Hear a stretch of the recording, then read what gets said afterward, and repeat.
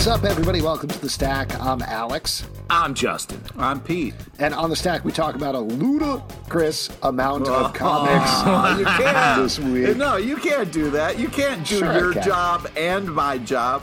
Yeah. You can't read the thing Fergie. and do. I'm the hype But man. that is good. Fergie. No, you can't do both. JT4. Asshole. Pick a fucking lane.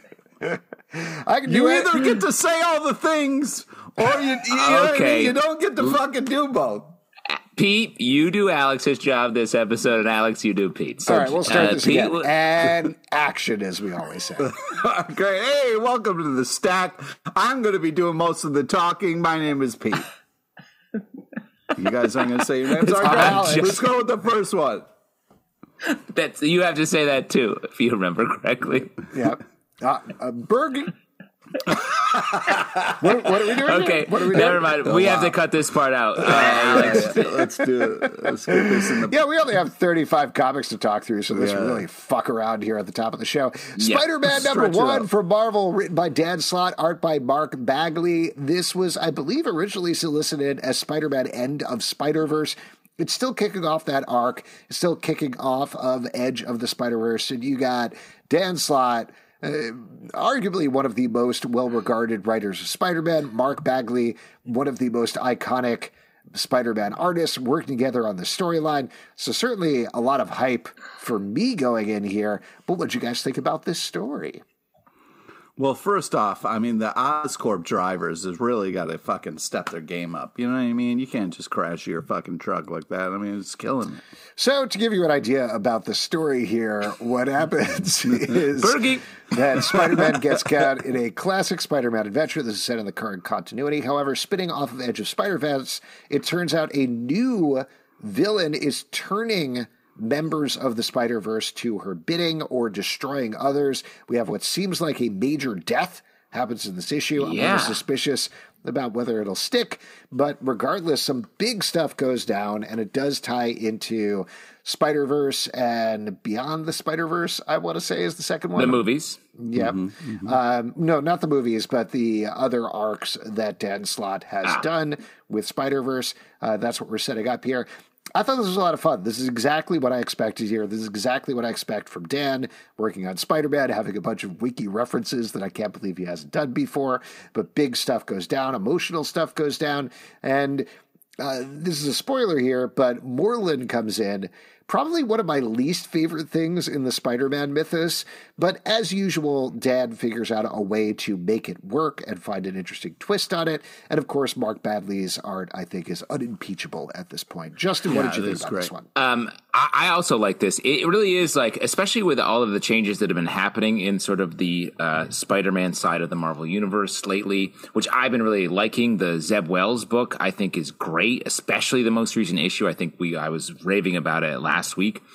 This issue feels like a return to form, and I'm like, yes, this is like Spider-Man being busy, doing the crossover thing. I got it. I agree with you, Moreland. I feel like anytime Moreland shows up, it's like, you don't even know. This guy's so intimidating. He shows up and he's like a thin guy in a suit. And I'm like, why?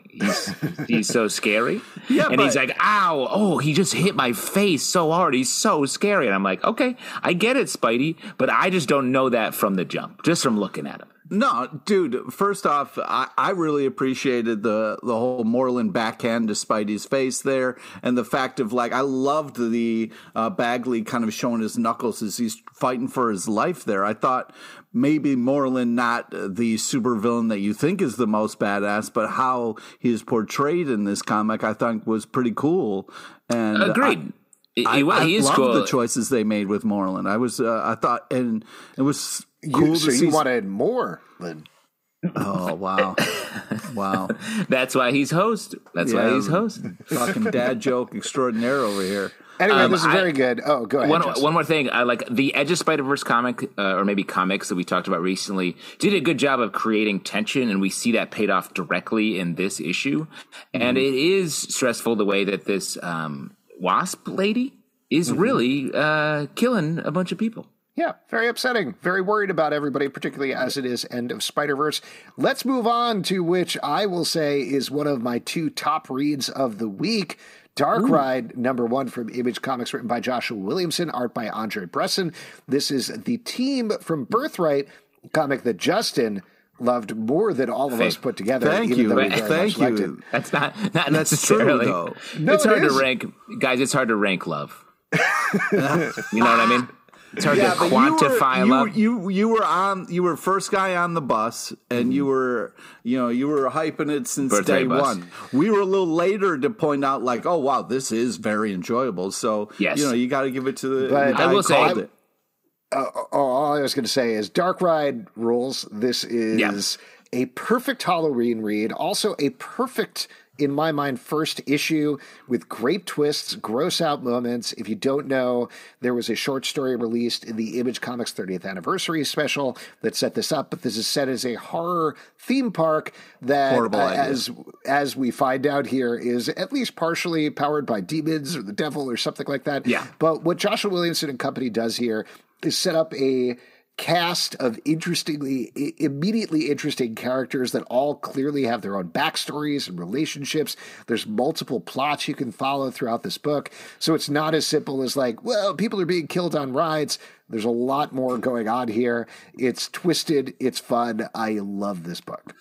I agree. I thought this was fantastic. I mean, Joshua Williamson does such a great job of just laying out a great fertile ground of a premise. Like that's what really caught me right at the jump on Birthright, despite all the eye rolls I was getting from you guys for talking about it. Oh my God. No, we liked Birthright. You did. I just caught eye rolls because I was sort of glowing about it for the first 12 issues, and then you guys were like finally got on board. The bus. My eye rolls were mainly about your backwards hat and your skateboarding. That's true. I was a pretty cool dude back then. Yeah, you would say, I like Birthright, and people would be like, get to class, Mr. Tyler. Yeah.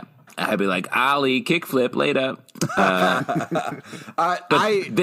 Real quick before I turn it over to you, Pete, the art is fantastic, just like it was before. But I think this comic doesn't have, it's about just a scary thing so far. But it does a good job. If you're looking for just a scary, read and you're not sold on this is just a great standalone horror issue of comic, What I also really like about this is it feels very different from Birthright. Even though they got similar people on it, it still feels like its own separate thing. Also, the layers to this is impressive. I also really love the way it starts with the black and white and kind of really pulling you in with story, not just monster theme park, everything goes to hell. The way they kind of introduce everything is super scary, very intense. This is a personal nightmare of mine come to life. So I was scared throughout all of this about well, yeah, let me just elaborate on that. You're scared of horror. You're scared of theme parks, and this is a book about a horror theme park. Right. I'm not scared of theme parks, but thank you. No, you're terrified. I took you to Disney World and you peed your pants. Let's be clear about that. I get freaked out about, quote unquote, people underneath the mask. You know what I mean? What kind of, and I put this in quotes, people would wear those kinds of masks why are you putting people? Because we don't know what's underneath there. You know what I mean? We're supposed to assume they're humans. It's Mickey. But, it's Pluto. I don't know what's under there, but it freaks me the fuck out. So it's a nightmare wrapped inside a nightmare. But yeah, it's amazing art, really well done. It's in great hands. So the storytelling's bananas. I was scared shitless, but also super impressed by this comic. In the back matter, Joshua Williamson mentions Halloween Horror Nights at Universal Studios is a kind of an inspiration here. And I totally get that. Once I read that, I know this isn't necessarily going to happen, but it's the sort of thing I hope this comic becomes a big hit because it would be perfection to bring it full circle and do a haunted house based on Dark Ride at Halloween Horror Nights. As a fan of that myself, I would love that. So let's make it a big hit, folks. Let's move on. Talk about somebody that is already a hit. Yeah, I will say, just to fully elaborate on that, Alex loves horror and loves theme parks. And when I took him to Disney World, he unpeed his pants. Yeah, I did. I actually took the pee out of Pete's pants. Wow. I'm glad you went there with that. Because I was started thinking that, but I didn't want to say those words out loud. But you said them. Yeah. I thought maybe you had brought pants that you peed in earlier and then I do that everywhere. I do that everywhere. Where are my pee pants? Hey, honey, where are my pee pants? I need to unpee them at work today. The Joker, the man who stopped laughing, is a description of people listening to our podcast right now. DC Comics. Dad is on fire right now. Written by Matthew Rosenberg. Bergie.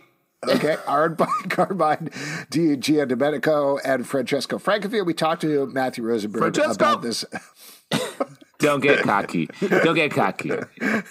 We talked to Matthew Rosenberg about this book a couple of weeks back when he was on our live show, and this is not specifically a follow-up to the previous Joker story by him and James Tynion IV, but it is, I think, in the same vein, however, this time very squarely focusing on the Joker returning to Gotham, trying to start his reign of terror, and being told by the rest of the Gotham villains, get out of here, we don't want you anymore, and things, of course, spiral out of control from there. What'd you guys think about this one?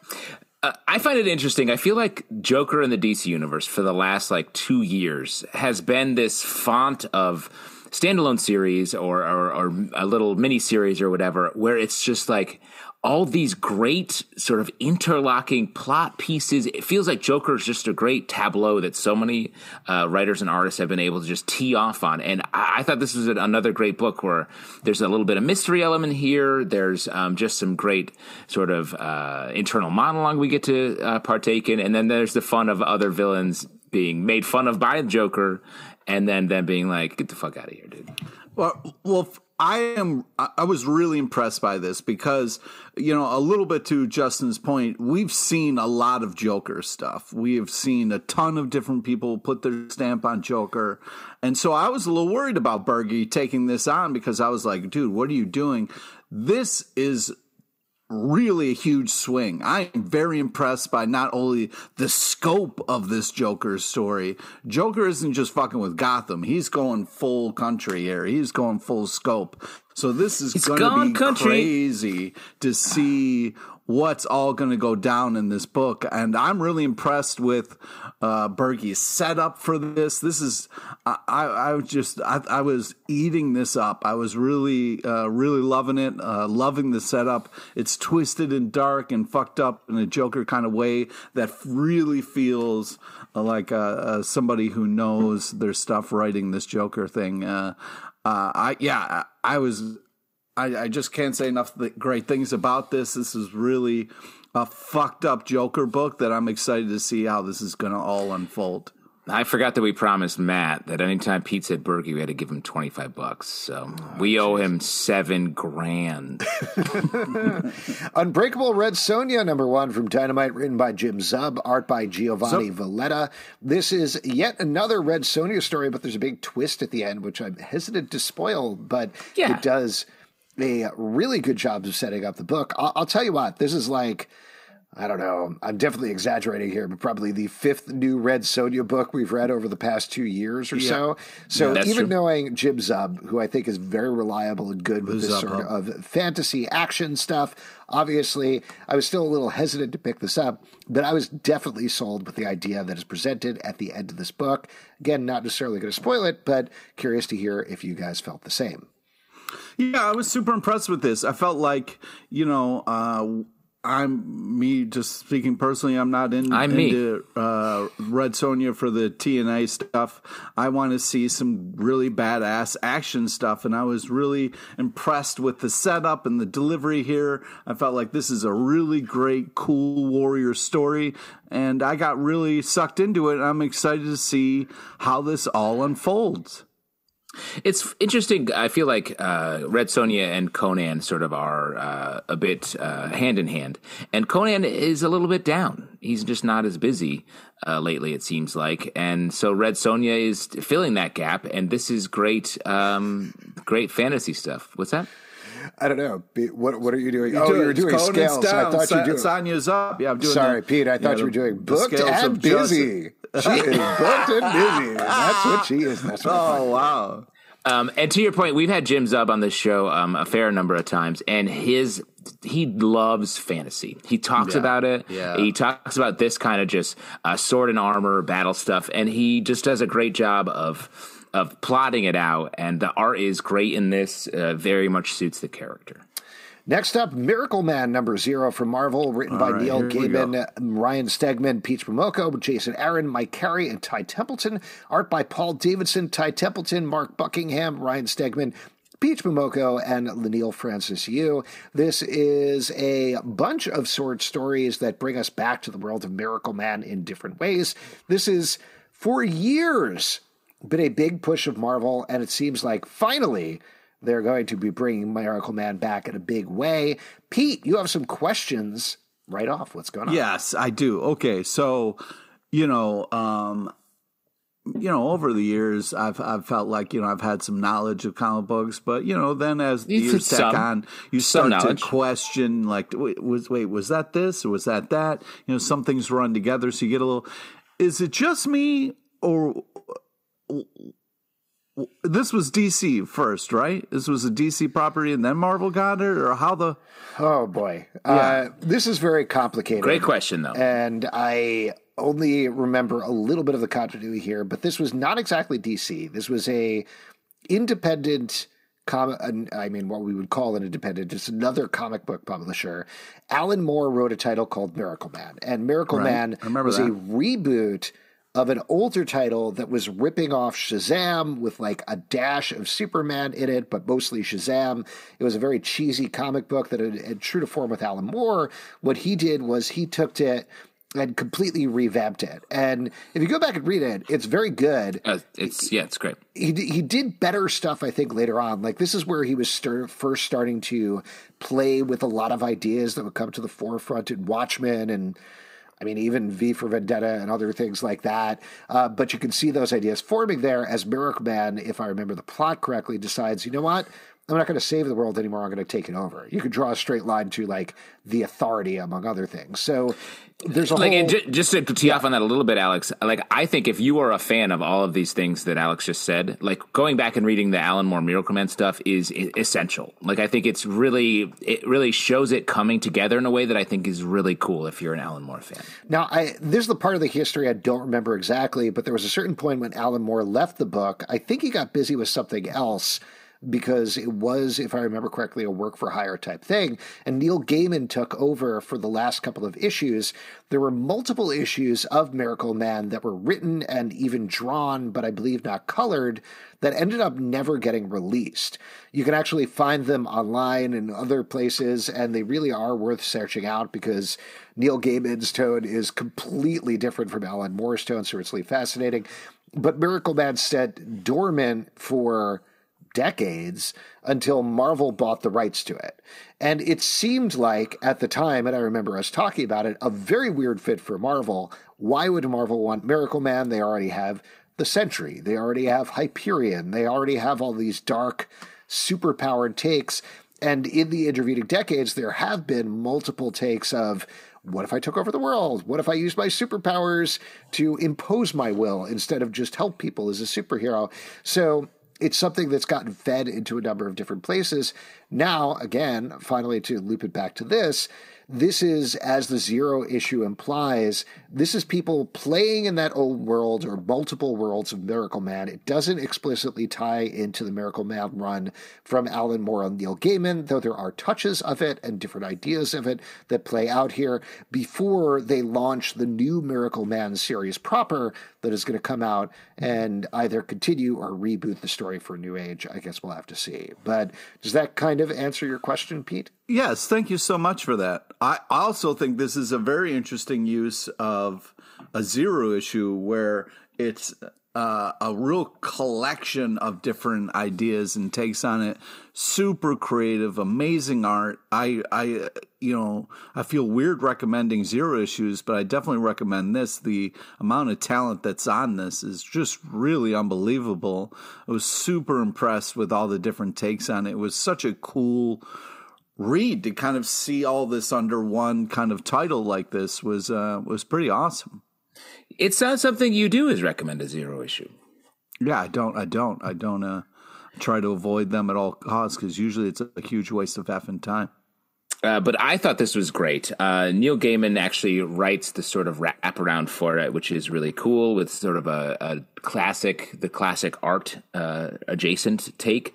We get some, like we said, it's an anthology series, so we get a couple different stories from Miracle Man characters.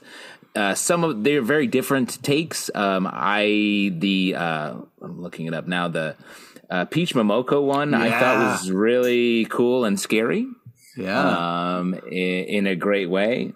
There's some fun, like, cartoony bits in here, but Bates in Hell, Doom Buried. That was hysterical. I will say, just to like take, this isn't necessarily a negative take, but I still feel like I need to be sold on Marvel doing Miracle Man because I don't quite see the reason for it yet. But to Pete's point, the talent on display, like you said, is really spectacular.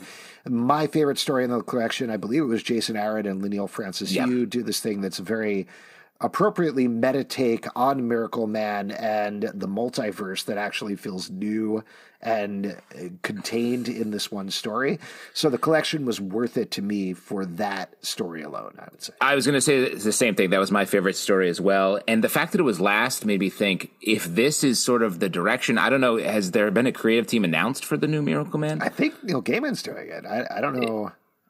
I know we should know this. Anybody I agree. Sorry. I know we should know it. So so sorry that we don't. And perhaps one of us will look it up. Pete, as the sort of new host, maybe you could look it up for us real quick. While we're talking about like how you tried to sweet talk me into getting to use the old Googles. Nice. Usually we do it sort of quietly, so you don't have to be talking about it while you're doing it. But I've got this. Just typing in the search engine now. Search engine. Wow. Cool. Could be any one of those search engines. I thought this was a great way of, like you're saying, Alex, absorbing so much of the meta stuff about Miracle Man into the story in a way that still felt germane, almost an iteration on the idea of a superhero turning evil. Since we've done that concept, this felt like the next step in that progression of ideas in a great way. So I really love it. Yeah, it is Neil Gaiman and Mark Buckingham. No, that's I just looked that up as well. That's talking about this collection. So we shall have to see, I guess. We shall see. Maybe it'll be Jason Aaron and maybe it'll be us. In which case, we better get started. What makes me feel better is when I first brought up the search, and said, is Miracle Man Marvel or DC? So at least that made me feel a little bit better. That was your question. Yeah. Kaya #1 from Image Comics by Wes Craig. This is a new fantasy adventure title from the artist of Deadly Class. He is now writing and drawing. Pete, I know you're a big fan of this one, so chit-chat about it. Well, first off, you want to talk about picking something up for the art alone. This is just very art forward, which made me super, super happy. I mean, the first page is this epic kind of almost painting with no words on it. That always makes me so happy. Just a lot of emphasis on tone and kind of a character, which is always nice when you let an artist kind of lead the way. But yeah, we got a really cool story about two characters, going across the desert, going through kind of trials and tribulations, trying to achieve their goals and questioning themselves along the way. I very much could relate to it. I thought it was really not only creative, but also very cool story. I'm excited to see where it goes. It does a good job of bringing you into the world and getting you excited for more. What more do you want out of #1 comic? I love this. Wes Craig is great, and the fact that he's sort of doing this all on his own is awesome. I want to shout out the lettering as well, which is the same lettering in Deadly Class, but I just love it. I feel like that's in our love for Deadly Class. We've never talked about that, or I haven't lately, and it's great here. And like Pete said, this is a fun story. I'm on board. It's funny. It has some tonal similarities to Deadly Class if you're fiending for more of that thing where there's some great action while the little funny moments are also happening on the page. Yeah. Next up, let's talk about two Dark Crisis books. First, Dark Crisis: The Deadly Green, #1 from DC Comics, written by Ram V, Alex Paknadal, and Dan Waters. Art by Daniel Bayliss, Tom Derrick, George Kambadius, and Brent Peoples. This is taking a bunch of the Magic characters in the DC universe, as well as a bunch of others, teaming them up together and sending them to find out exactly what Pariah wants with the DC universe, what's going on with the Great Darkness, and what is its plan. Turns out things are not exactly what they thought they were by the end of the book. And yeah, there you go. What'd you guys think about this one? I really liked all the action. I loved the kind of art and the storytelling. I thought it had a lot of like fun cameos and kind of moved things forward a little bit. So I enjoyed it. Sort of want to mention both of these books together because they're doing similar things, and I feel like Dark Crisis: The Deadly Green feels like it's able to sort of get into the story and tell more of it and have it be focused on the characters in a better way than the main Dark Crisis on Infinite Earths book. Well, let me just mention the credits for that one then. Dark Crisis on Infinite Earths #5 from DC Comics, written by Joshua Williamson, art by Daniel Sampere. And in this issue, this is very much focusing on the Titans leading the DC heroes against the villains, trying to stop, again, whatever Pariah is doing in terms of first bringing back the multiverse and maybe accidentally destroying the multiverse immediately after that. And as you mentioned, Justin, yeah, part of the reason that I wanted to talk about this is I read them in the opposite order. I read Dark Crisis on Infinite Earths first, and Me they too. were like, oh, wait, there's a point where they're like, wow, we found this machine inside the Great Darkness. And it's like, read what happened in the Deadly Green. And I was like, oh, okay. And that keeps happening throughout the book where everybody's like, well, we're leaving to do more interesting things now. Yeah. And I understand that's part and parcel with an event, but this is nothing against the creative team, which, as we already talked about in this very stack, Joshua Williamson is a really capable writer. Daniel Sampere is a great superhero artist. So on the face of it, the really good, solid superhero fights going on here. But also very similarly to like AXE Judgment Day happening over in Marvel, I want those emotional moments. That's what I want out of this. Like, I want to feel... Not that I was alive I want to feel. I want to feel. But not that I was alive to feel this reading Crisis on Infinite Earths, but I remember talking to people about like that moment when Supergirl dies and feeling that and being like, oh my God, my heart dropped out when that happens. Those are the moments, those are the things that you want to happen, read these events.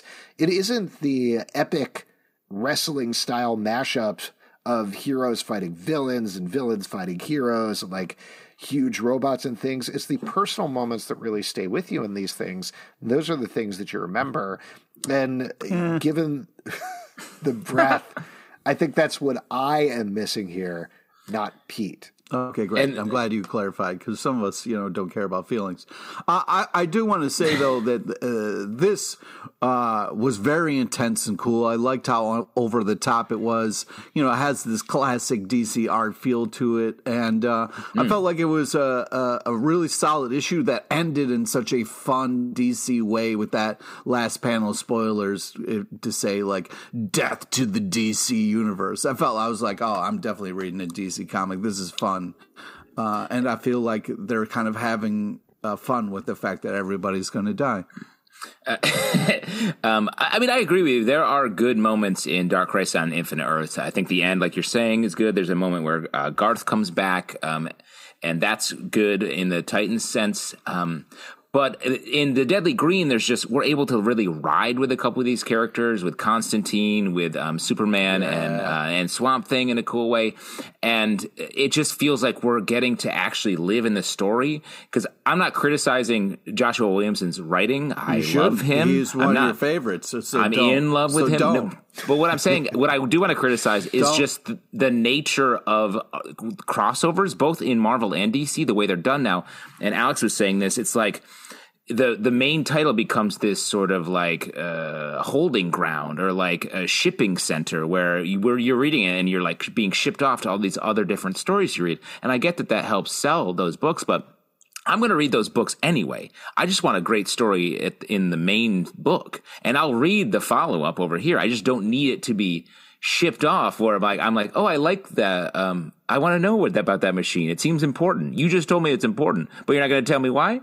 And then I read it over here, and I'm like, great, but then it fractures the story in a way. I always go back to Infinity Gauntlet as like that story stands alone in an epic fashion, and there are other books that are telling pieces of that story. But that standalone story, that is are the indelible moments that I take with me now. When Silver Surfer misses the grab on the gauntlet, I'll never forget that, and because it's in the book. Let me throw this out to you in terms of events. I think it's the difference between the event being written and crafted, and then people being like, what's going on with that moment? Can I tell more of a story about that moment? Like, pick that out there and expand that to an issue of a comic, 5 issues of a comic, 12, whatever I want to do, versus being like, we don't have time for that in the page length to find out what's going on with Robin over here. Let's kick it over to this other book, and they'll explain it over in the other book. Well, it's like we talked about with the AXE. Like we've all said, sort of, that's a very dense crossover, and it feels like we're not getting any character moments because it's just like wall-to-wall story. But that Spider-Man spinoff felt like it got to this emotional place that I think even in the title, without the crossover, they haven't gotten to yet. The crossover actually helped enhance the emotional issues that are on the table there, and that's amazing. I want that all day. But I didn't have to, and there's no toss to that in the main book, and I didn't need it to be like, oh, Spider-Man's stressed out? Go check out what he's dealing with over in his book. Well, why don't we move on to something that is completely done in one. Leonide the Vampire, Miracle at the Crow's Head from Dark Horse Comics, written by Mike Mignola, art by Rochelle Aragno.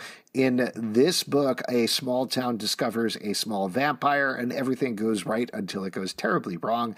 This is a perfectly delightful and wicked Halloween treat is the way that I would describe it. Yeah, I wanted to put this at the top of my stack, but I didn't know how to pronounce the name, so I didn't. Yeah, this is a little behind the curtain for you guys. Yeah, this is like adorable and creepy in all the right ways. Really, you can tell this was written by Mike Mignola. It has this kind of really cool feel to it. I was just super blown away by not only the character, but also all the things happening in this. You think one thing is happening and something else is happening. The fun twists and turns.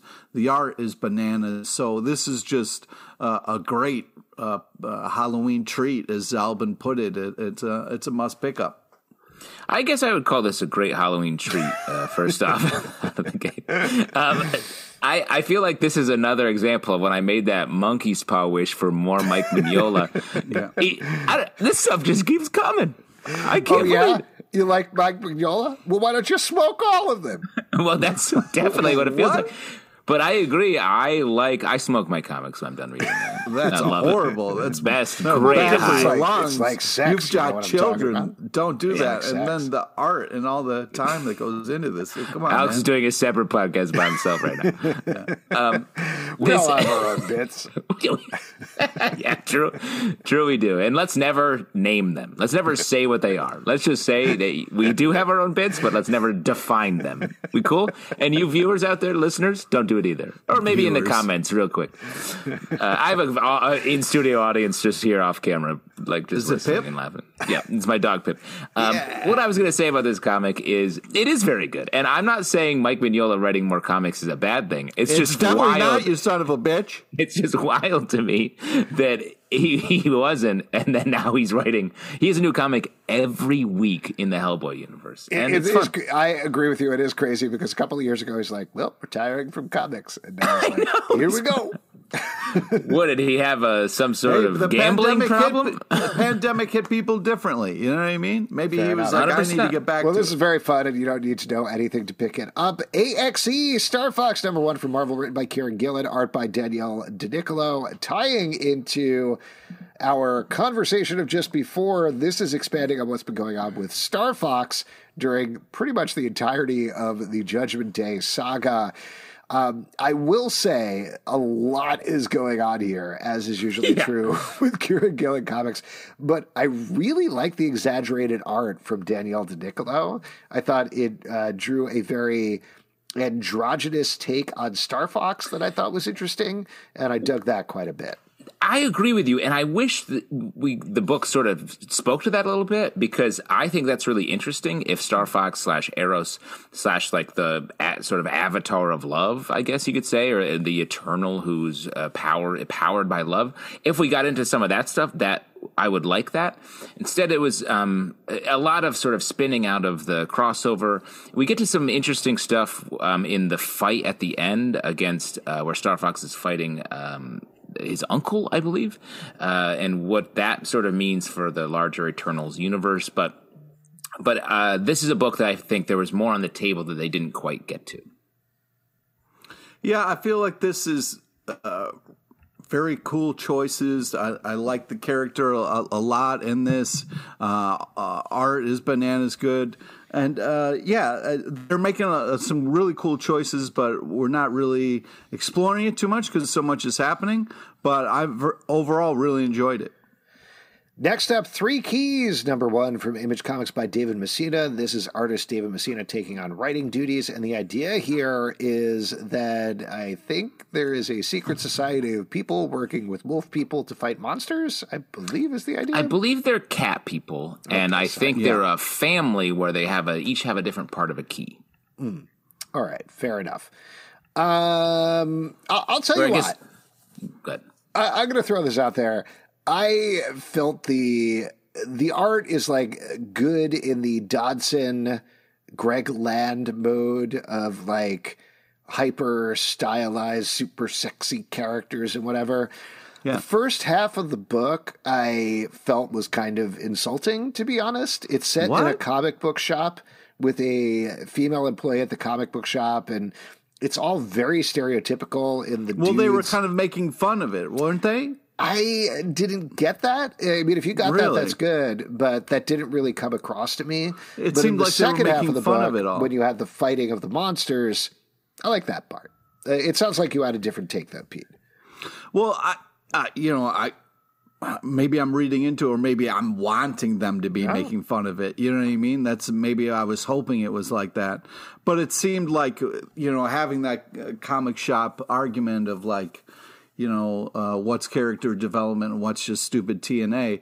But I think it's one of those things where I like this set up this interesting idea of like these rules of you can't kill cats, and there's like all these kind of like monsters and people living together and a bunch of mixtures. I like the idea of that. It does. I agree with Zalbin. It does kind of take a little bit to get its footing, and then feels like by the end we're really kind of cooking with gas. I agree with you. And the comic book shop scene felt like we just didn't need it. Like there's a setup at the top where we just lay out a bunch of the world building. Let's like there's the cat people. Here's what's happening. This family, and then the comic shop scene feels like just wildly unnecessary. And then I think we're going to find out that woman is a main part of this story, obviously. But with the monster fighting at the end was fun and interesting, and like they open this door and there's a giant baby in there. Don't wake a giant baby. Yeah, I mean everybody knows the giant baby's a monster. That's the part that I'm talking about. It's fun. I'll say a very personal thing here. This is probably part of it, but the comic book shop scene very clearly takes place in St. Mark's Comics. That used to exist in the Lower East Side. It's since moved to Industry City near me, where I live. I had terrible experiences in St. Mark's Comics. I used to go there all the time because I worked near there. And legitimately, to the credit of this book, the shop was like that often, where there was like sexy people working there and gross nerds just leching on them. And it made me feel super uncomfortable when I went in. So maybe that's what it's playing off of.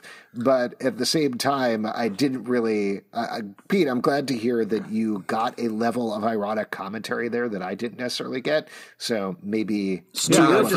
I just hope I'm not projecting. But I want to go back to the main thing here. Like, you guys... If you walked into a room and there was a giant baby in there, I would just like... You got to be quiet. You know what I mean? You can't just fucking act like there's not a giant baby in the room. I would burp that baby. So that's smart. You know what I mean? Like maybe singing a song, it's something. But, just horrible choices in this comic book. I was like, you can't just act normal in a giant baby situation. 100%. Stay away from the butt, burp it. That kind of stuff.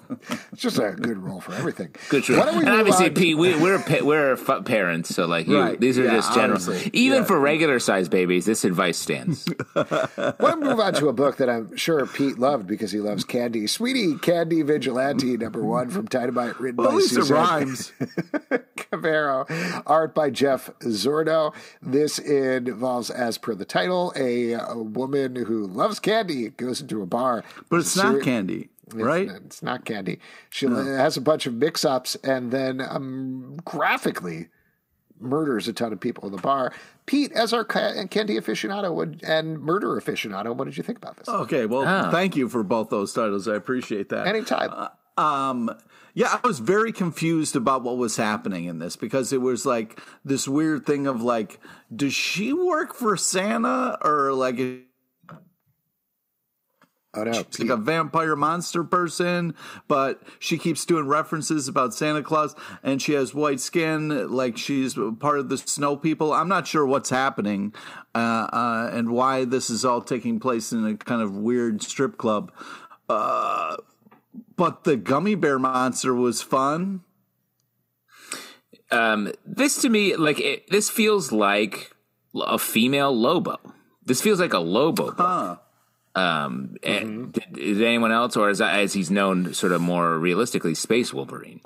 So this felt like I thought the art was pretty good. I kind of agree with Pete that it was hard to hold on to the story and exactly what was happening here, particularly because it was based on a misunderstanding of walking into a place that's like, we sell ice cream, and then nobody understanding why somebody would think they would sell ice cream there or whatever was happening. But the violence was gross and over the top, and the art was appropriately ludicrous. So that part I thought was pretty solid. Why don't we move on to another one? Gotham City Year One, #1 from DC Comics, written by Tom King, art by Phil Hester. This is a Slam Bradley, yes, name, right? Origin story with a big twist by the end there. But it's taking it back in the day of Gotham and recontextualizing a lot of things we thought about Batman and Gotham City and everything going on. Justin, you seem psyched. Take it away. Well, I'm psyched about this for a number of reasons. Slam Bradley, a character featured in Starman. Don't call him Slam, bro. Yeah, Sam the Slam. And just some great, Tom King loves just getting into a genre and doing it. And this is a classic noir-y private detective situation, and he's writing the shit out of it. I think the Phil Hester art is awesome. I don't know what this means for larger Batman continuity. Like, we're setting up the Waynes. The Waynes have become, over the years, become like sort of like not things. A lot of different things. I find it interesting that the letter had the words Master Bruce written on it, because you know who says that? Your man Alfred. And there's something fucked up going on here. Also, it seems like Batman has an older sister in general here. Yeah, there's a lot of crazy choices, but I still really enjoyed this. I love the noir kind of tone that it has. The shadowy art was a lot of fun. It's a different Gotham. It feels like they're making different choices, which is cool. Yeah, I appreciated the fact that it was a different thing than I know and what was going on. Yeah, I loved it. I thought it was cool. Stylistically, in terms of pasting, it's very clearly Tom King and Phil Hester trying to do Batman Year One, like down to the coloring. I didn't write down the colorist, and I apologize for that. But it looks exactly like it. I think the thing that, and this is a big spoiler here, but the twist at the end here is that it's Slam Bradley telling the story to Batman to try to inform him about how he doesn't know anything about his own origins. He doesn't know anything about Gotham City. So to your point, Justin, it seems like it's definitely going to recontextualize what we know about Batman, at least in this continuity, if not the main DC continuity. Even without that tie, though, there's just a good crime story. So there you go. Slam Bradley, originally from Detective Comics #1 back in 1937. Ooh, there we go. All the way back. Minor Threats, #2 from Dark Horse Comics, written by Patton Oswalt and Jordan Bloom, art by Scott Hepburn. This takes place in an alternative superhero world where the main superhero, the Superman character, has been murdered by the main villain character. Now everybody is under threat. The heroes are going wild. The villains are being taken off the street.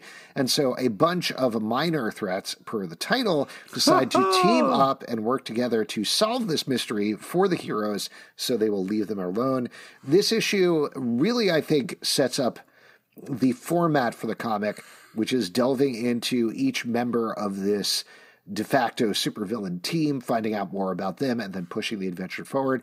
I wasn't totally sure about this, frankly, for the first issue, but I really dug the second issue, and I think this may only get stronger as it goes along. Yeah, I agree with you, and I'm going to say something that may sound like an insult, but I mean it as a compliment. This is fucking stupid. Go on. What? You took the words out of my mouth. No, it reminds me of the movie Mystery Men. Oh. And that movie is not 100% banger, but cool bowling ball. Yep. I shovel very well. This sort of has a little bit of that DNA, and I think that's a good thing.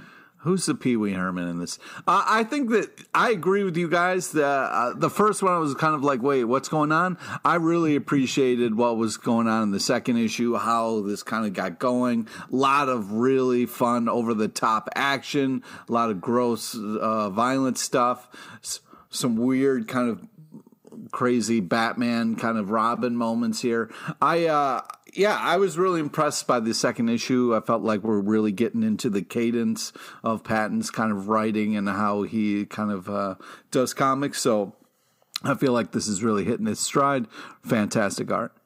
Next up, Ant-Man #4 from Marvel, written by Al Ewing, art by Tom Riley. This is the final issue of this miniseries, teaming up all of the Ant-Men throughout time to face a huge threat. I have loved this series. Was sad to see it go, but I think it tied up phenomenally.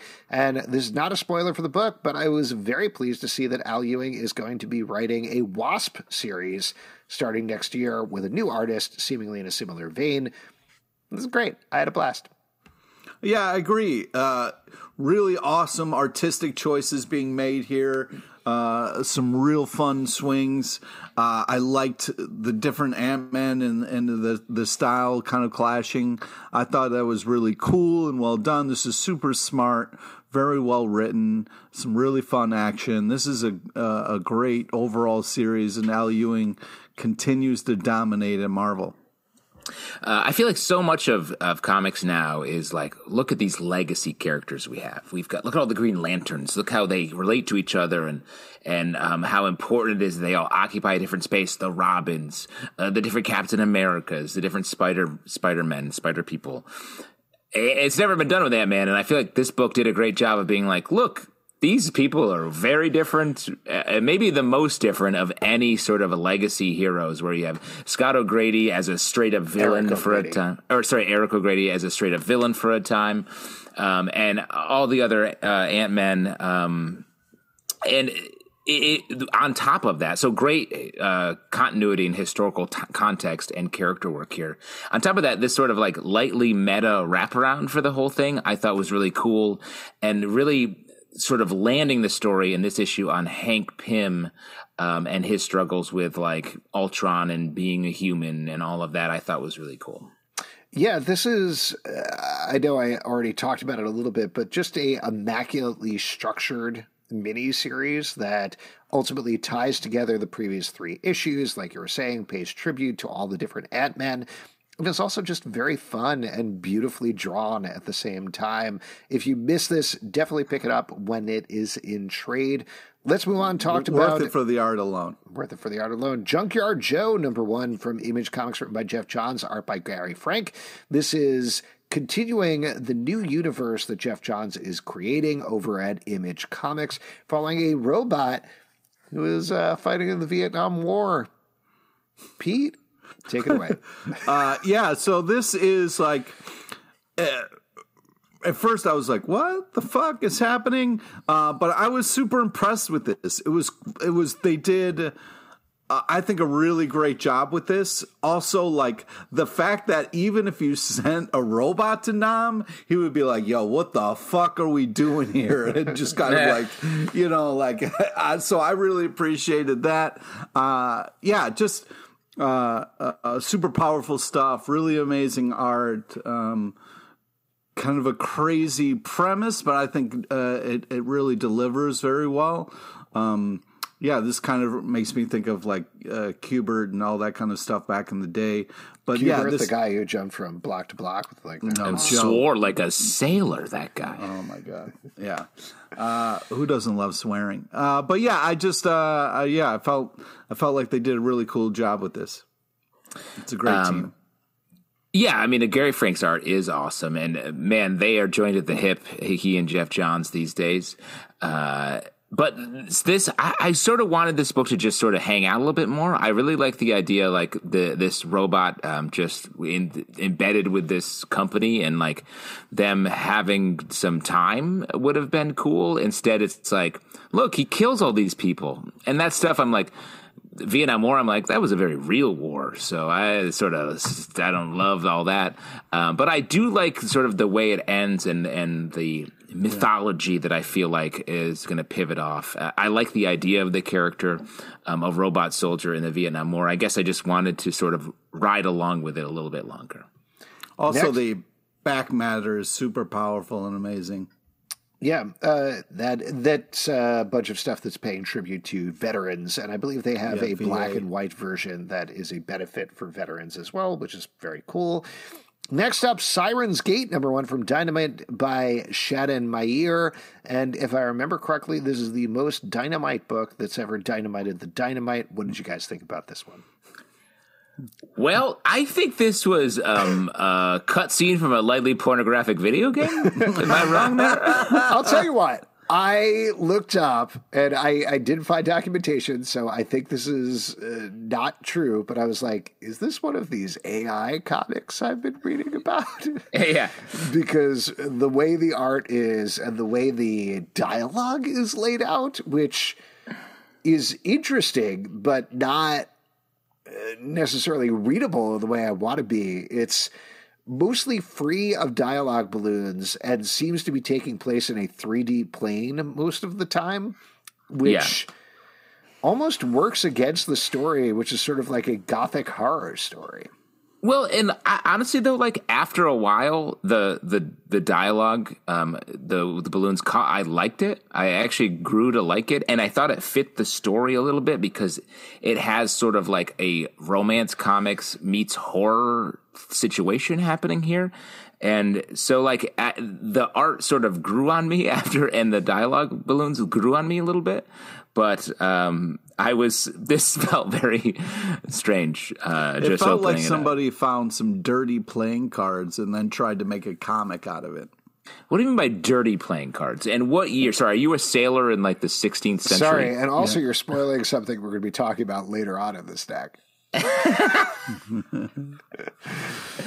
That's true. It's just cut out stills of somebody in lingerie, and then they were like, what would happen if we put this Queen of Hearts here's next the to thing this? is, if I remember correctly, this is a cover artist who's worked for Dynamite doing their interiors for the first time, and it feels like that. And if that's your thing, that's great. It is not necessarily my thing, so it wasn't necessarily for me, but kudos to them, and more power to you. Poison Ivy #5 from DC Comics, written by G. Willow Wilson, art by Marcio Takara. In this issue, we finally bring our main antagonist together with our other antagonist as Poison Ivy comes face to face with Woodrue, the person in this, I believe, revised origin who created Poison Ivy. Yeah. This is, as usual, great. Very much recontextualizes a lot of the series, and is also very harrowing to read. What'd you guys think? Well, I've loved this series. I feel like it's so good. It started with this like, oh wow, Poison Ivy's doing some serious damage across the DC universe, and sort of how is this in continuity? And it is.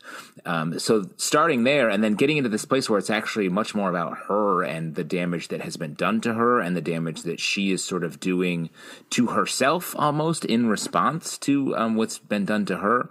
And the revised origin, I was like, oh, this is scary and a little bit a darker origin, I think, for her than I thought. But it also makes it more of a one-to-one character thing, which I think is cool. First off, the art is bananas crazy good. This has been such a artistic achieval. This Poison Ivy run has been really awesome to see Poison Ivy like this. Some really awesome covers too. But I have been loving every single issue of this, and this to me was a little bit of a downer because we had Poison Ivy really kind of making a dark choice, and I was kind of like, oh my God, how is this going to end? What is this about? Like, and then to find out it was about this dude from the beginning was just kind of a little bit of a letdown. This felt more epic. This felt bigger, and then it was just one piece of shit, and it was kind of like, But I can't say enough about the art and how it was cool to see kind of Ivy out on her own doing fucked up shit. So it was cool. Survival Street, number 3 from Dark Horse Comics, written by James Asmus and Jim Festante, art by Ably Kusanov. We talked to James and Jim about this a couple of weeks back on our live show. We sure did. This is taking puppets in the vein of Sesame Street, putting them in a post-apocalyptic world and having them fight their way out against different, very harrowing issues every single month. In this issue, they are trying to fight their way out of fires and past a wall. I think you can figure out what's going on there. Yeah. Another really good, very pointed issue of this book, I thought. This comic, I wasn't on the show when you guys talked to these guys. Yeah, you missed it, man. I missed it, and I love these guys. I just want to hear how they got from zero of like, let's do a comic, to the layered insanity of every issue of this comic. Well, what's great is you can go back and listen because that's exactly what they talked about on the show. That's very great. Nice the way you teed up our interview like that. That's cool. That's what I'm here for. I'm the host of this show. That's what I'm here to do. Well, awesome. So what's great is not only are these guys kind of comedians, but it's kinda. Oh, no, they're comedians. I didn't mean to say kind of. Sorry. I didn't know you were their agent. I am their agent. I'm the host of this podcast, and I'm their agent, and that's how I make most of my money. Oh, okay. Well, I hope the agent thing is making you money because this isn't really. Anyways, so this is not only very creative and hilarious, but also, it's politically, they talked about the show, how in, more issues, they get into more kind of political stuff. And I was a little worried about that, but I'm really impressed with what they're doing, how they're doing it. It's kind of fun to see these puppets kind of dealing with real life issues and the kind of red tape that even puppets have to go through.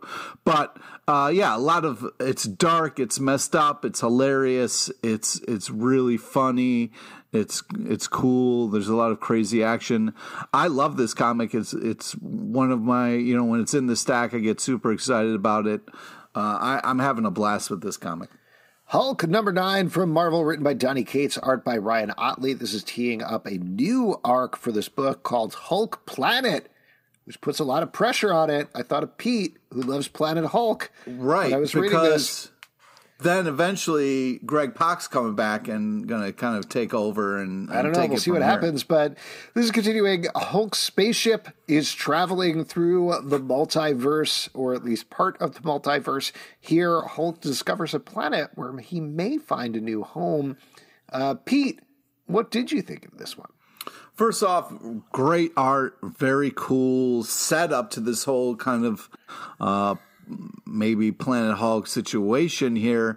Creepy Planet. Yeah, creepy kind of people. But yeah, I very much enjoyed this. I feel like they're doing a good job of setting up the next big arc in a cool way. I really felt that spoiler kind of moment when it was like, welcome home. So that was very exciting. I'm excited for the Hulk and what's next. This did a great job of, didn't feel like they were moving pieces on a chessboard, but kind of setting things up for the next event. I feel like Donny Cates is just a meticulous writer, and the big swing of this book with the Hulk being like sort of a spaceship unto himself is so wild, and it's so specific. So he grounds that with a great Ryan Ottley art, and B, this like incorporating like the Hulk in therapy, sort of getting into his stuff with Doc Samson, and then like finding a way through the previous continuity to land on stuff that we have this great Thor arc that just happened. And now moving into sort of Donnie's take on Planet Hulk, I think it's a great mix of sort of high-low storytelling. Revolvers #1 from Image Comics, written by John Zerplatten, art by Christian Debari. And I'm going to put a trigger warning here because I don't know what we're going to talk about. 100%. Yeah, I wish there was a trigger warning on this book, to be frank, which I didn't necessarily see. But this is about a guy who is dealing with some suicidal ideation throughout the book, and as well as some supernatural monsters.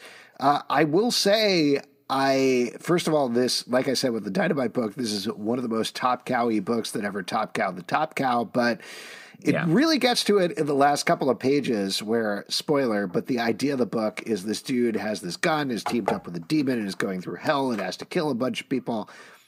Great. The path it takes to get there is very tough to read. Unnecessary. Yeah. So dark to the point where I was like, when it ended there, I was like, yo, get us there in a different way.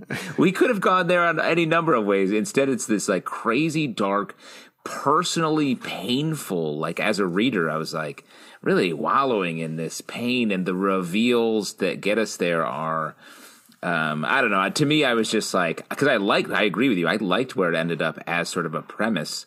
And the villain is scary, but there are other ways to sort of get there, I think. Yeah, I had a hard time with this book. It was a little too much in certain areas that were just, I wasn't ready for it, nor did I want to be ready for it. And books should be allowed to do whatever they want, and definitely do that, but this one isn't for me. Next up, Batman #128 from DC Comics, written by Chip Zdarsky, art by Jorge Jimenez and Leonardo Romero. In this issue, Batman is continuing to fight against Failsafe as a spin-off of the Tower of Babel storyline, where Batman came up with plans to destroy every member of the Justice League. Turns out he has a plan to destroy Batman as well, and it is working real well. It has basically destroyed Batman, almost kills Superman in this issue, takes down most of the rest of the Justice League. I want to tie this back to our discussion about Judgment Day and Dark Crisis and all of these other events. This is what I want out of an event. This to me, and I said this with the last issue as well, this to me feels so big and so dangerous. I know Batman's going to get it. I've been reading comics for decades. But at the same time, this gives me a feeling every issue where I'm like, well, that's it for Batman. He's done this time. Yeah, and I think he is. To have these emotional moments with like Robin in this book, it's Tim Drake that he connects with. He's like, please just get out of here. You have to run. You have to go. Is so heartbreaking. All the stuff with Superman is so harrowing. Everything, the cliffhanger at the end is just gives me like goosebumps thinking about the next issue. This is phenomenal, and everything that I would want out of event storytelling, just it's happening just in the main book. Yeah, I just wrote like, whoa, this is so intense and fun. I could not believe all the moments and the beats that we got to have here. I don't want to spoil stuff, but like the person who kind of like quote unquote saves Batman was such a cool choice, and that whole back and forth. And just like Alex, like I got super hyped at the end of this issue. I was like, oh shit, I can't wait for the next issue. It is such a great Batman package here. This is just such a fantastic combination of art and storytelling that it does such a good job of getting you kind of like hyped up for more. It's big superhero, like line-wide storytelling in just the main Batman book, all rooted in Batman, but we get to see everyone's perspective here. And it is, I feel like we've talked about this with some other books like the DC versus Vampire stuff, where it is like not a crossover, but it's still telling a story that is worthy of that epicness. So it's great.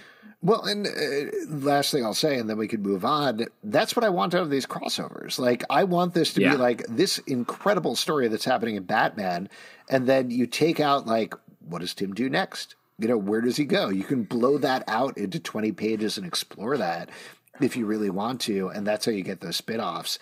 But this story is phenomenal. Shock Shop #2 from Dark Horse Comics, written by Cullen Bunn, art by Danny Luckert and Lila Lays. This is following two different storylines in a creep show, Tales from the Crypt style format with a host. The first one is following on some people who are dealing with horrifying things that are happening in the woods. And the second one is a dad who just wants to take care of his kids with the ghosts who live in his house. Unfortunately, they're terrifying demons. This is, I would say, one of my favorite things that Cullen Bunn has done in a very long time. I think this is so tight and focused and terrifying. It's like I said with the earlier book, a really perfect Halloween read.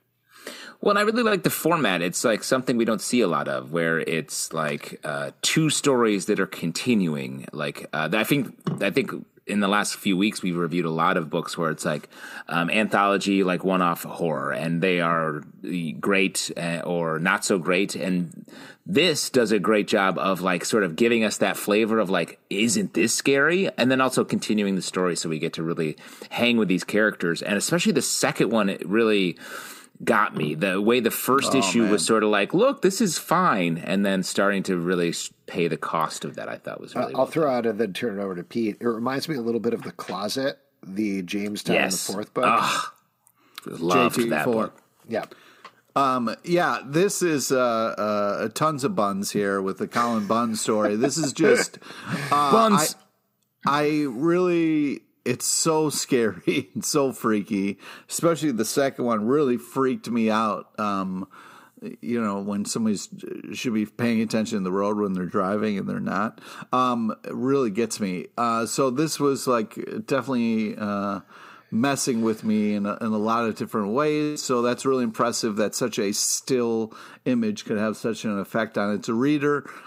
Super creepy, super intense, crazy over the top. And that first kind of image of, you know, her handling comic books that are bagged and bordered, mind you, but you know, those tentacles, don't get those anywhere near that. You know what I mean? Mm-hmm. But yeah, this is if you love horror, you got to check this out. It's a hell of a package. Garbage Pail Kids Origins #1 from Dynamite, written by Adam F. Goldberg and Hans Rodenoff, art by Jeff Zapata. And Pete, you had mentioned before that you're a big fan of dirty playing cards, so what did you think of this? Oh, there we go. I was wondering when that little tie-in was going to come back around. Yeah, maybe I had Garbage Pail Kid cards, you know what I mean? This is kind of super creative and fun in a gross kind of Garbage Pail Kids way. This is just kind of silly fun, over the top fun that makes me think of Garbage Pail Kids. Did you think it was fun? I haven't really gotten a sense of whether you thought it was fun or Well, I didn't say it was tons of buns fun, but it was definitely nostalgia fun for sure. Sorry, I'm just keeping chabs for the CBC Wiki. Did you say Cullen Bunn's nickname is Tons of Buns? That's right. That's right. Yes. Just want to know what you're going to be shouting into the mic when Alex is trying to talk for the rest of our lives. You're going to be saying Tons of Buns. Yep. Great. You just got to make sure that's notated here. And perfect. I wasn't allowed Garbage Pail Kids because they are truly insulting to America, is what sort of the general take was in my household. Insulting to America? Well, they seem to deal with real gross out situations, as we see here. But this felt like sort of a really subversive, weird take. Like, weird stuff happens here, very unpredictable.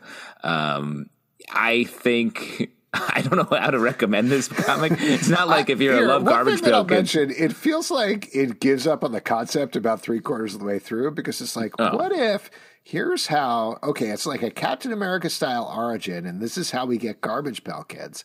And then now everybody's Garbage Pail Kids. And let's cut over to Germany where there's already Garbage Pail Kids. And by the end of the book, I was like, this is actually not an origin. Like, you were not doing an origin story anywhere. This reminded me a little bit of the Power Rangers book we talked about last week, where it was like, Oh, you guys are doing a lot to really justify these like people in pajamas who turn into a giant robot. And this is a little bit of that too. But I will say this felt a little bit more like wild. Like it's not boring. It's more weird than boring. And that's what I call a compliment.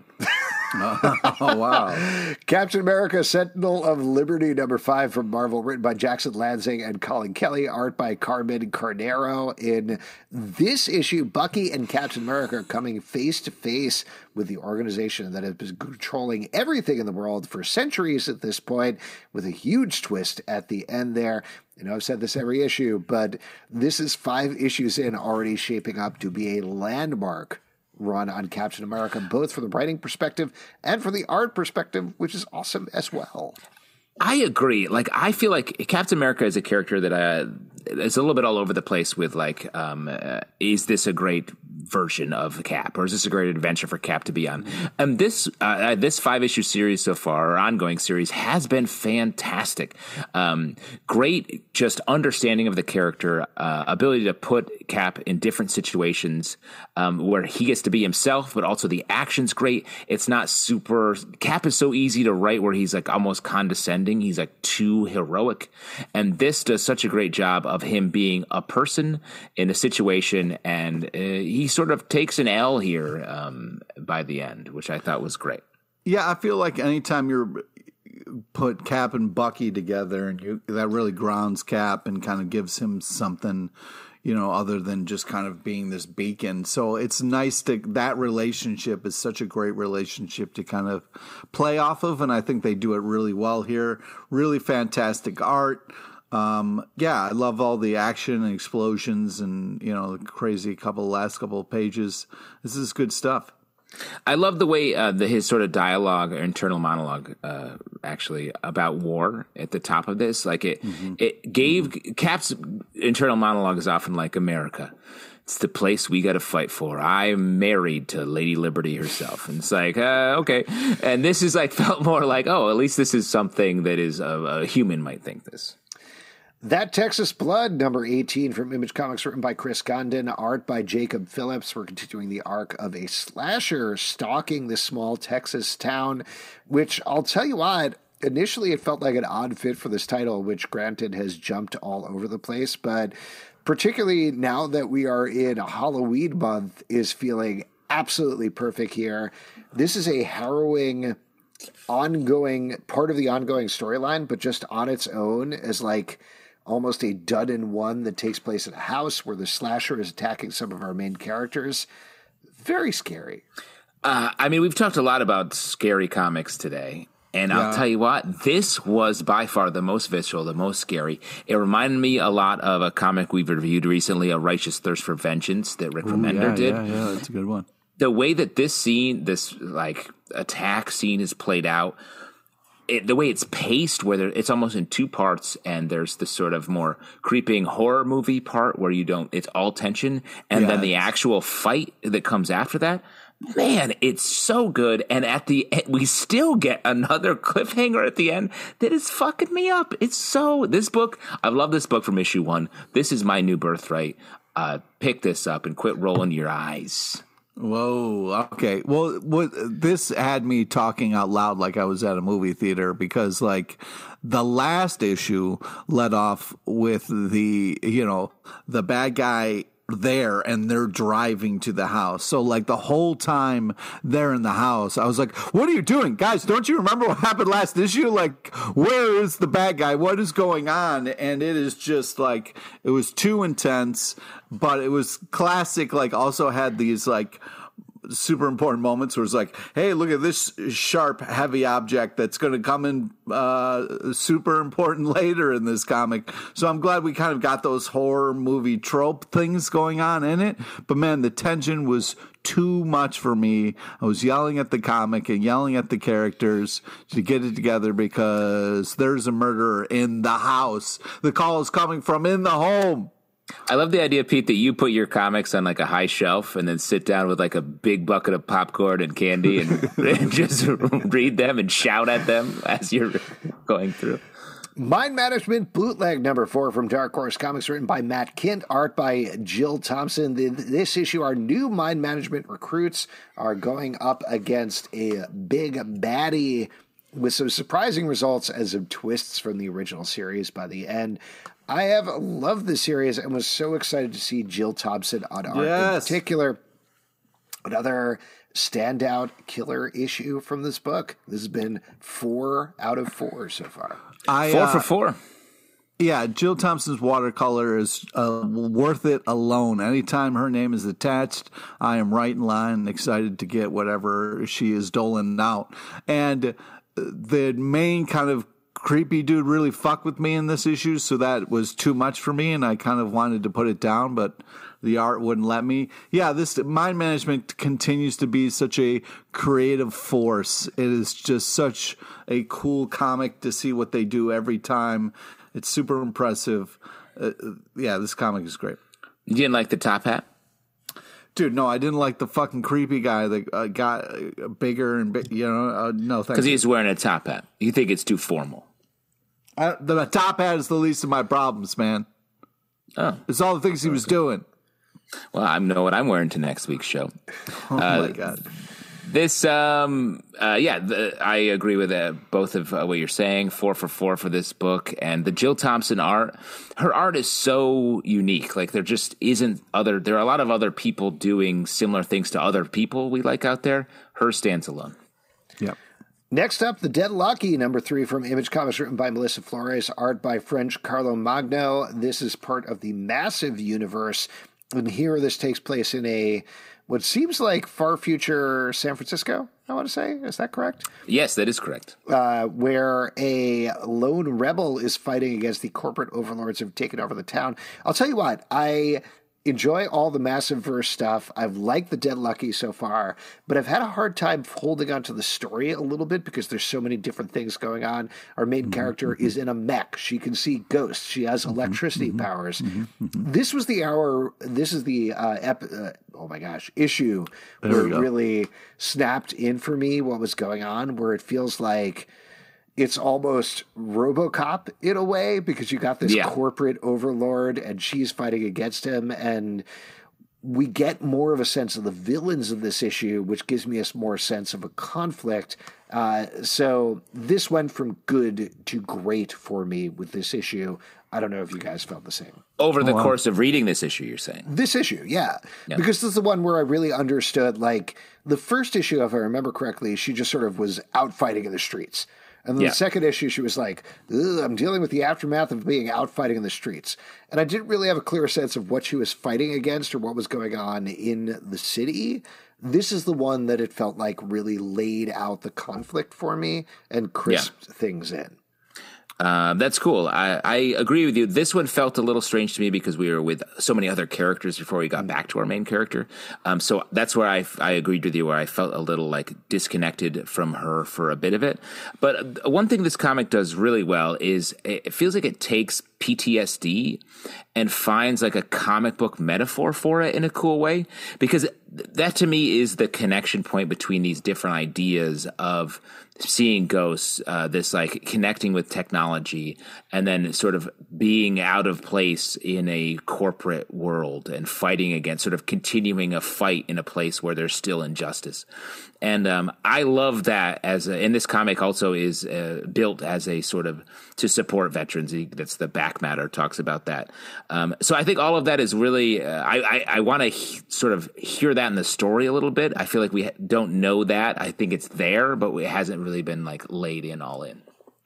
Yeah, I agree with Alex and what he was saying. Like, I felt like we sent the salad back and we're like, can we have it crisper, please? And then this issue, it really delivered. I felt like the lettuce was so crisp and so delicious that when you bit into it, really felt like what you're picturing in your head, you know? It's nice to have. I'm sorry, you don't get to move on from that. And let me just say, I waited tables for 10 years. If someone said, hey, I'm sorry, the salad is not crisp enough, I'd be like, oh, sorry, a time traveler just stepped out of Nowheresville and wants to eat a salad. Anyways, my point being that, yeah, it really felt like a lot of things kind of clicked into place in this issue. Things kind of got explained a little bit more so we could all kind of follow in the action and enjoy it. Amazing art. Very cool story. This is getting good. Nyx, number 10 from Dynamite, written by Christos Gage, art by Mark Borstel. We talked about the first couple of issues of this, and I think really enjoyed the fun demon fighting that was going on here, but tuned out for a couple of issues in the middle, so I thought it was worth checking back in with the last issue. I'll tell you what, even with missing a bunch of stuff in the middle, I still really enjoyed this and kind of want to go back and check out the rest. I think the cheeky tone that Christos Gage has put in there is good. The art by Mark Borstel is really solid, just superhero demon fighting art. I enjoyed this book. This is one of the better things that Dynamite is putting out. I agree with you. And I feel like we've talked about a lot of books on this stack where it's like, oh, this is lightly pornographic, or maybe it used to be. And then the story is a little bit different or not outwardly doing that. So shout out to that. That's not what's happening here, despite the cover of the book. So I agree with you, Alex. Yeah, the naked lava glowing lady thing, I'm not here for it. So it was nice to see other things happening. You like a nice cold lady, right? Or a lava lady. You like a lava lady wearing like asbestos clothes. Yeah, I would like somebody to put some clothes on so I can focus on the story. Are you talking about me? Are you talking about me, Pete? Because I'm completely nude right now, and I can't believe you're nude shaming me here right now at the very almost an hour and 20 minutes into this. Don't worry, we got 80 more comics to talk about, so don't worry. We're not even halfway through yet. By the way, naked Justin, the whole time. I forgot to tell you this. I met Pete's new girlfriend. Put your barrel back on, Justin. I met Pete's new girlfriend the other day, and he introduced her as his asbestos girl. I don't know what that means. I don't know. I stumbled too much over that. All right, why don't we move on and talk about Night of the Ghoul, number 1 from Dark Horse Comics, written by Scott Snyder, art by Francesco Francavilla. In case that title sounds familiar to you, it should. We reviewed a couple of issues of this when it was released on Comixology. Now it's coming out again through Dark Horse. However, we didn't review the first issue of this book. So let's check in with this dark tale. It takes place in 2 timelines. One where a guy is meeting with a film director who is absolutely horrific and in a nursing home. And meanwhile, we are watching the film Night of the Ghoul that he created that is intrinsically tied with this first timeline. This is great. It's Scott Snyder. It's Francesco Francavilla. It's spooky horror. What do you guys think? The Francavilla art is really the standout here. I think it's fantastic. The story is a little wonky. I didn't expect it to go the way that it does, but I think the Francesco art really carries it. The art above and beyond is the real hero here. It's unbelievable. The noir kind of take is really awesome. It's just hard not to want the creepy guy to die. You know what I mean? But the story is very cool. It's very artistically told and done. I mean, if you really kind of dig into it, you'll be rewarded. It's a lot of bang for your buck. Next up, Rogue Sun, number 7 from Image Comics, written by Ryan Parrott and Nick Cotton, art by Z. Carlos. And this is my other favorite title of the week. I was wondering. Mm-hmm. This is it. So this is, again, part of the massive way verse. To tease it. This is following a character who, I don't know, has sun powers. It's not 100% clear. But Jesus. In this issue, he is don't fighting. Roll your eyes when you're saying here, that, I'll kind of... This is a big spoiler for the book, but I'm going to explain why I thought this was so awesome. So this is following this character who has inherited powers from his father. He is kind of a jerk. He doesn't really want the powers. Over the first arc of the book, which is great, he ended up being coached by the ghost of his father and ultimately having to fight his mother. So it was very Invincible style family drama through supernatural stuff. The book airs more on the side of supernatural horror, werewolves and vampires and other things like that versus the other Massive Verse books. But we're kicking off a new arc here, and the way the book is structured, so it starts off with the main character, again, a jerk. He is now living with his half-siblings, I think, one of whom was playing a game with him that is a Sherlock Holmes game. And we get set up that he wins the game. The sibling is super pissed off. And his half-sister is like, how did you win? You cheated, right? And he's like, yeah, I just looked at page 12 and got all the answers when he was looking away. Then we go into the main thrust of the book, and he is fighting this time traveler who wants to teach him a lesson, and the book switches into the format of a choose-your-own-adventure. Again, massive spoilers here. Do not listen if you don't want to know. But over the course of the fight with the time traveler, as you're going with the choose your own adventure, it becomes abundantly clear that no matter what you choose, no matter what choice you go back to, you are stuck in a loop, because that's what the time traveler is doing. He is sticking the main character in a loop. At a certain point... It's a looper situation. No, it is not a looper situation.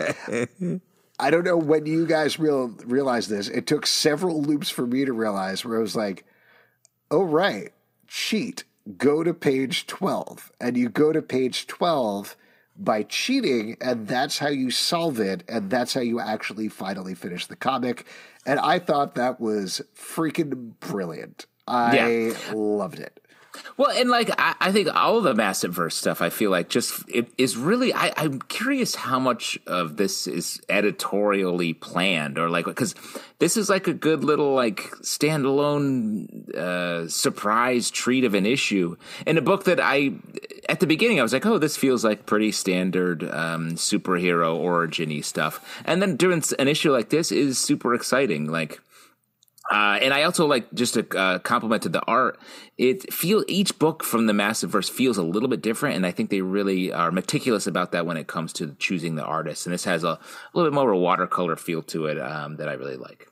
I was super impressed with this. The art's unbelievable. Super creative storytelling. Yeah, it's nice to see comics trying fun stuff like this. And I mean, I was also stuck in the loop for too long than I want to admit, but in the loop, right? I'm still in the loop. Don't tell me. I thought it was a lot of fun and very, very cool.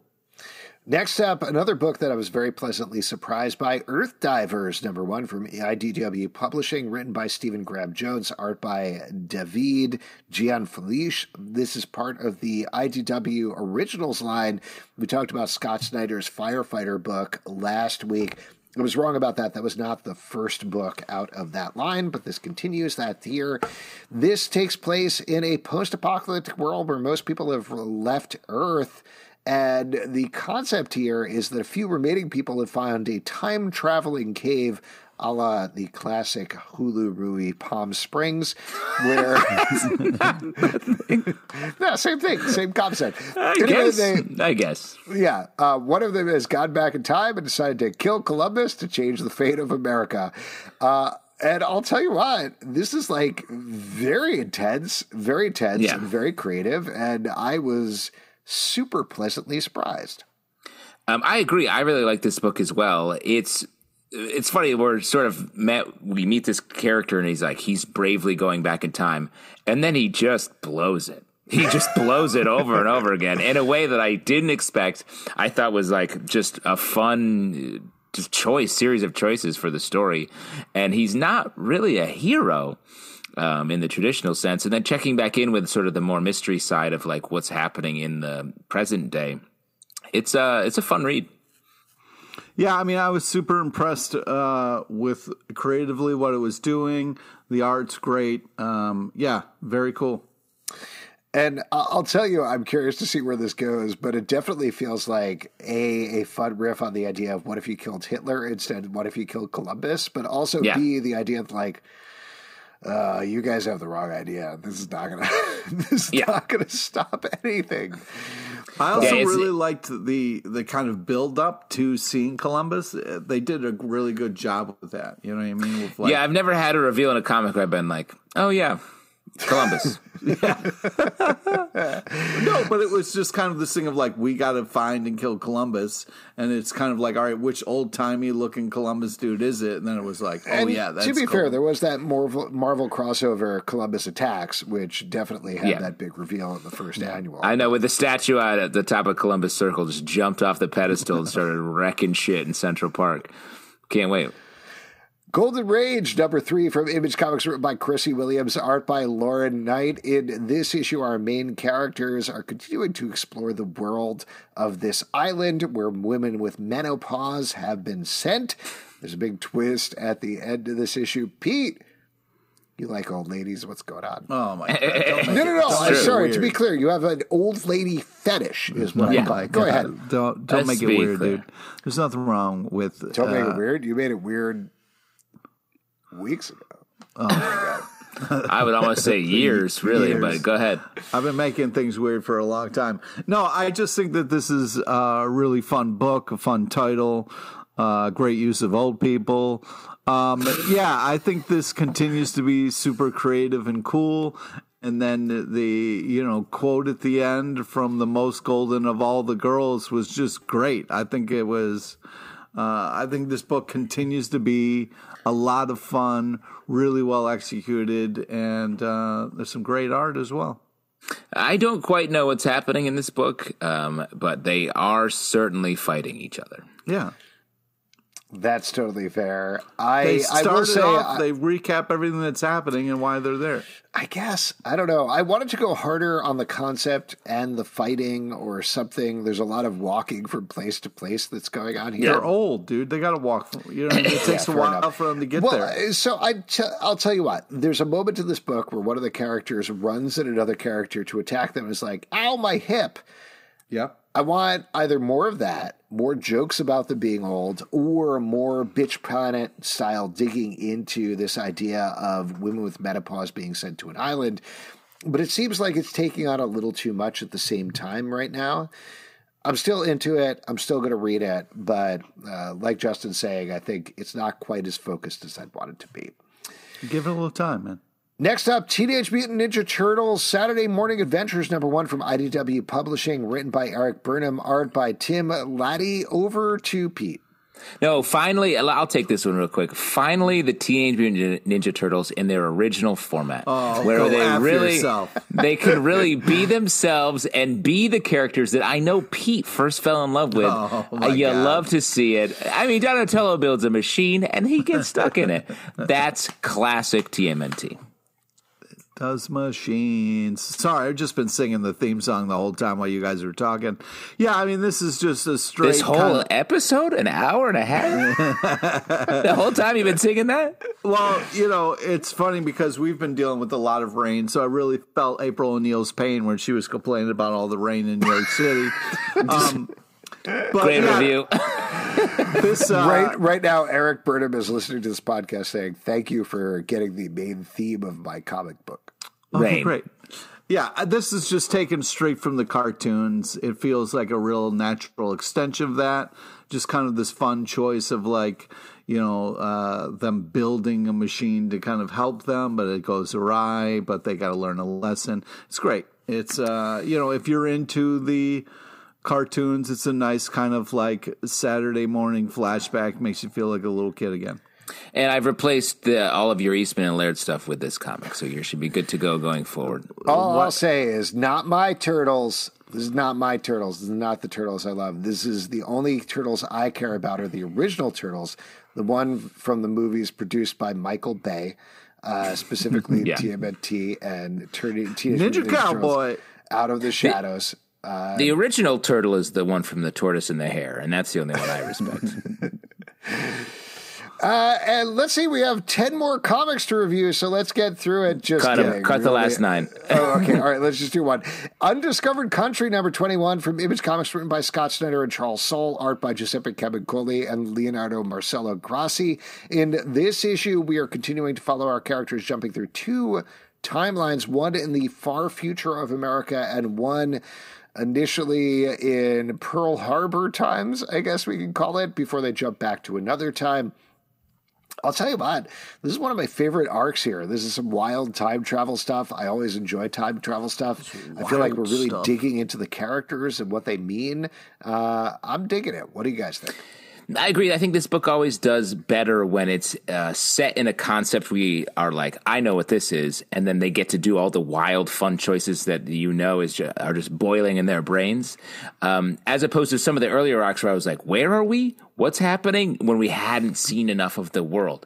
I think this book has been getting better and better, and is clearly just like a fun place that these two writers get to sit down and just throw ideas at each other.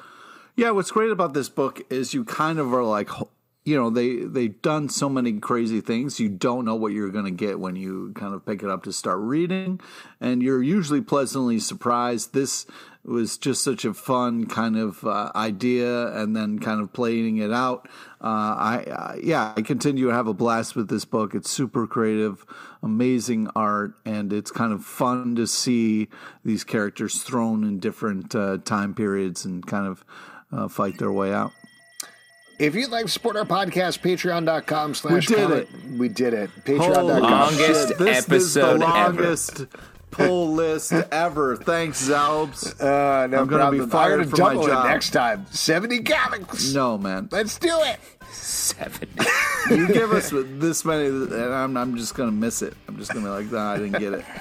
Patreon.com/comic book club to support the show and all the other shows we do. iTunes, Android, Spotify, Stitcher. Too much. Choice. Too much. To watch our show, subscribe to our show at Comic Book Live on Twitter, comicbookclublive.com for this podcast and many more. Until next time, we'll see you at the comic book shop.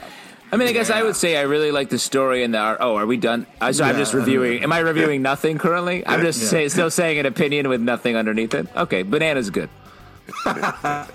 Burger. Can't even remember the callback to make. It's too far ago. They sit on crappy couches and they let